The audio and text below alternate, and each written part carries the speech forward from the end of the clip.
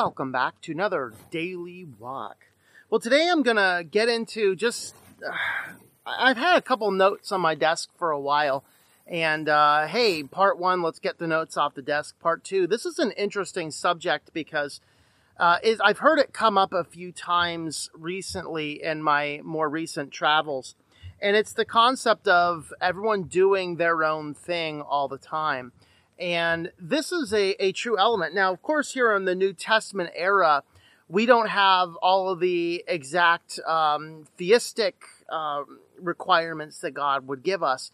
But there is still a very deep element of doing our own things. Of course, we're going to start in with a couple scriptures here. You remember twice in the book of Judges. One is in 17:6 and one is in 21:25. And it says, "In those days there was no king in Israel, and everyone did what was right in his own eyes."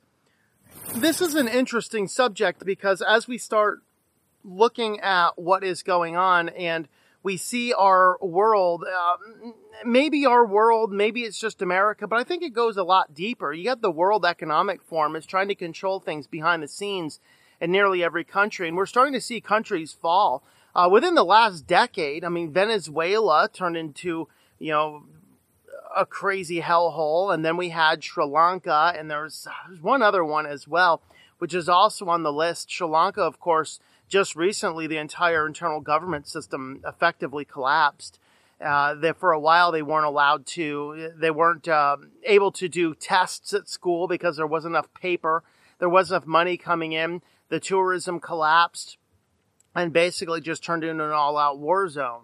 Very interesting. And that's not isolated to Sri Lanka. That is because of the policies being pushed down by this globalist agenda. And you can think of this globalist agenda like the World Economic Forum as basically the one world government that we talk about a lot, which is not explicitly in the Bible as the one world government, but it has very, very strong ties to the end times, the religion and the civil society of the great beast. And so if we're going to be starting to look for the Antichrist, you want to look for it coming out of the World Economic Forum group, unless something happens to come by and supplant it.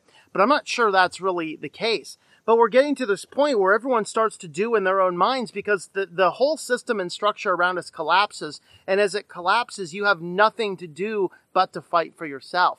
As a Christian, we do have extra standards. I'm going to get to that in a moment. But this also ties on in very closely to Proverbs 21:2. Every man's way is right in his own eyes. And so we all look at the world around us and think that everything we're doing is completely right, even to the evidence to the contrary. You will see that in some right-leaning, but more often this is more prevalent in the left-leaning groups where people are just not even cognizant of the rational and irrational things that are going back and forth. So what I mean by this is that there's these radical inconsistencies that we find. One good example being my body, my choice. Everyone's all fire about abortion. I got news for you. That child you want to abort is not your body. Your body is explicitly defined by the DNA expression inside of your cells, and that body inside of you is not your body, your choice. That is somebody else's body that is there implanted by God through his sovereign principle by the actions that you chose to take. Do not buckle your responsibility in that. Yet at the same time, my body, my choice, we want to force everyone to get some vaccine for some non-specific disease of non-specific origin. Yet that is your body. Why is that not your choice? Of course it is. Of course, some of the things we're starting to see right now, was it yesterday, 2 days ago when I'm filming this, just a couple days ago, the World Health Organization declared monkeypox a global pandemic. Yeah, it's a plandemic, yeah. Nevertheless, every single case of monkeypox is from homosexual men. It's tied to them. And I just have serious wonders. Is there an investigation into the 2 children in Washington, D.C. area who are migrants passing through? They actually live somewhere else, but they were diagnosed with monkeypox, and both of them had close associations with homosexual men. Did they get this just in regular life, or did they get this through some form of abuse? That's a question that I hope some authority out there somewhere is asking. Because, and we looked at the statistics, I think the grand total number of people who've died of monkeypox, grand total, it was under 100. It might have been under 50. I can't remember the numbers off the top of my head. But they declare the global pandemic. Yet they will not come out and tell people, stop having gay sex. You can't do that, because that would be homophobic. But everyone, nevertheless, gets out and does what is right in their own eyes. And we think our ways are completely right, and our ways are completely wrong more often than not. How do we know if our ways are right? Well, go back to Matthew 7, we have the good road. Get yourself on the narrow path, the straight and narrow. I didn't pull out the verses specifically, but now that I'm talking about them, it's a great place to go. So let's have a look at several points in Matthew 7 because they're so indicative of our age. And I was talking about this with somebody the other day and thinking about how many people are going to be saved. We have millions in America are going to church. And I think many millions in America think they're going to heaven and are not. Matthew 7, if you've not read it lately, is a terrifying chapter. Looking at the wide and the narrow gate. Starting, let's do 13 and 14. Enter through the narrow gate, for the gate is wide and the way is broad that leads to destruction. And there are many who enter through it. For the gate is small and the way is narrow that leads to life. And there are few who find it. Going to a church is not what causes you to find the narrow gate. Making a prayer is not what causes you to find the narrow gate. In fact, just the other day, I watched a testimony from somebody, and I'm listening to his testimony. It's like, okay, fascinating testimony. And at the end of it, he basically ruins the whole thing by saying, it doesn't matter what you do. It doesn't matter what you are. It doesn't matter. The only thing that matters is if you have prayed this prayer. The guy is pushing easy believism. Now, to be fair, I think it was a very old testimony from an old school preacher. The preacher is no longer alive. He was more prominent in the 80s when easy believism was a common thing.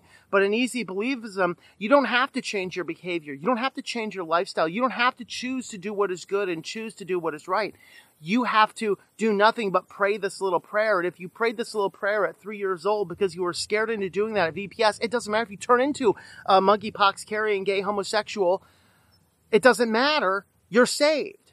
That is nonsense. It is absolute nonsense. But there's other verses here looking at 21 through 23. Not everyone who says to me, Lord, Lord, will enter the kingdom of heaven, but he who does the will of my Father will be in heaven. Many will say to me in that day, Lord, Lord, do we not prophesy in your name, and in your name cast out demons, and in your name perform many miracles? And I will declare to them, I never knew you. Depart from me, you who practice lawlessness. That is really the crux of this, the core of this, the base of this. It is that we sit down, we look at this and go, okay, we have a serious problem in our world. Everyone is doing their own thing.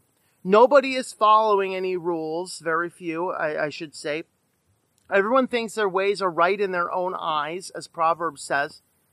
And many people think that they're going to make it into heaven. What does it actually take? Well, what it actually takes is to turn your life into the lordship over to Jesus Christ. It's not just to pray a prayer, it's to daily live. Now, I'm not saying this is not works-based salvation. You have to be a good person to be saved. No, that is the principle of grace. But as we talked about in our daily walk last week, there is a balance between grace and truth. And if we walk so far on truth, we miss grace and we will walk right on by heaven. And if we completely ignore all truth and we simply walk by grace, we will also walk right by heaven. Neither one of these are the same things. We find that narrow road that balances grace and truth, and we walk in it. We have confessed our sins to God. We have asked Him to come into our heart, and then we have lived our lives in sanctification. That is what my books are about. I haven't talked about my book, Testing and Temptations, for a while, but that's exactly what the book is about. It's about this balance between being tested and being tempted and all of these different principles. So with that, I want to go ahead and leave this one here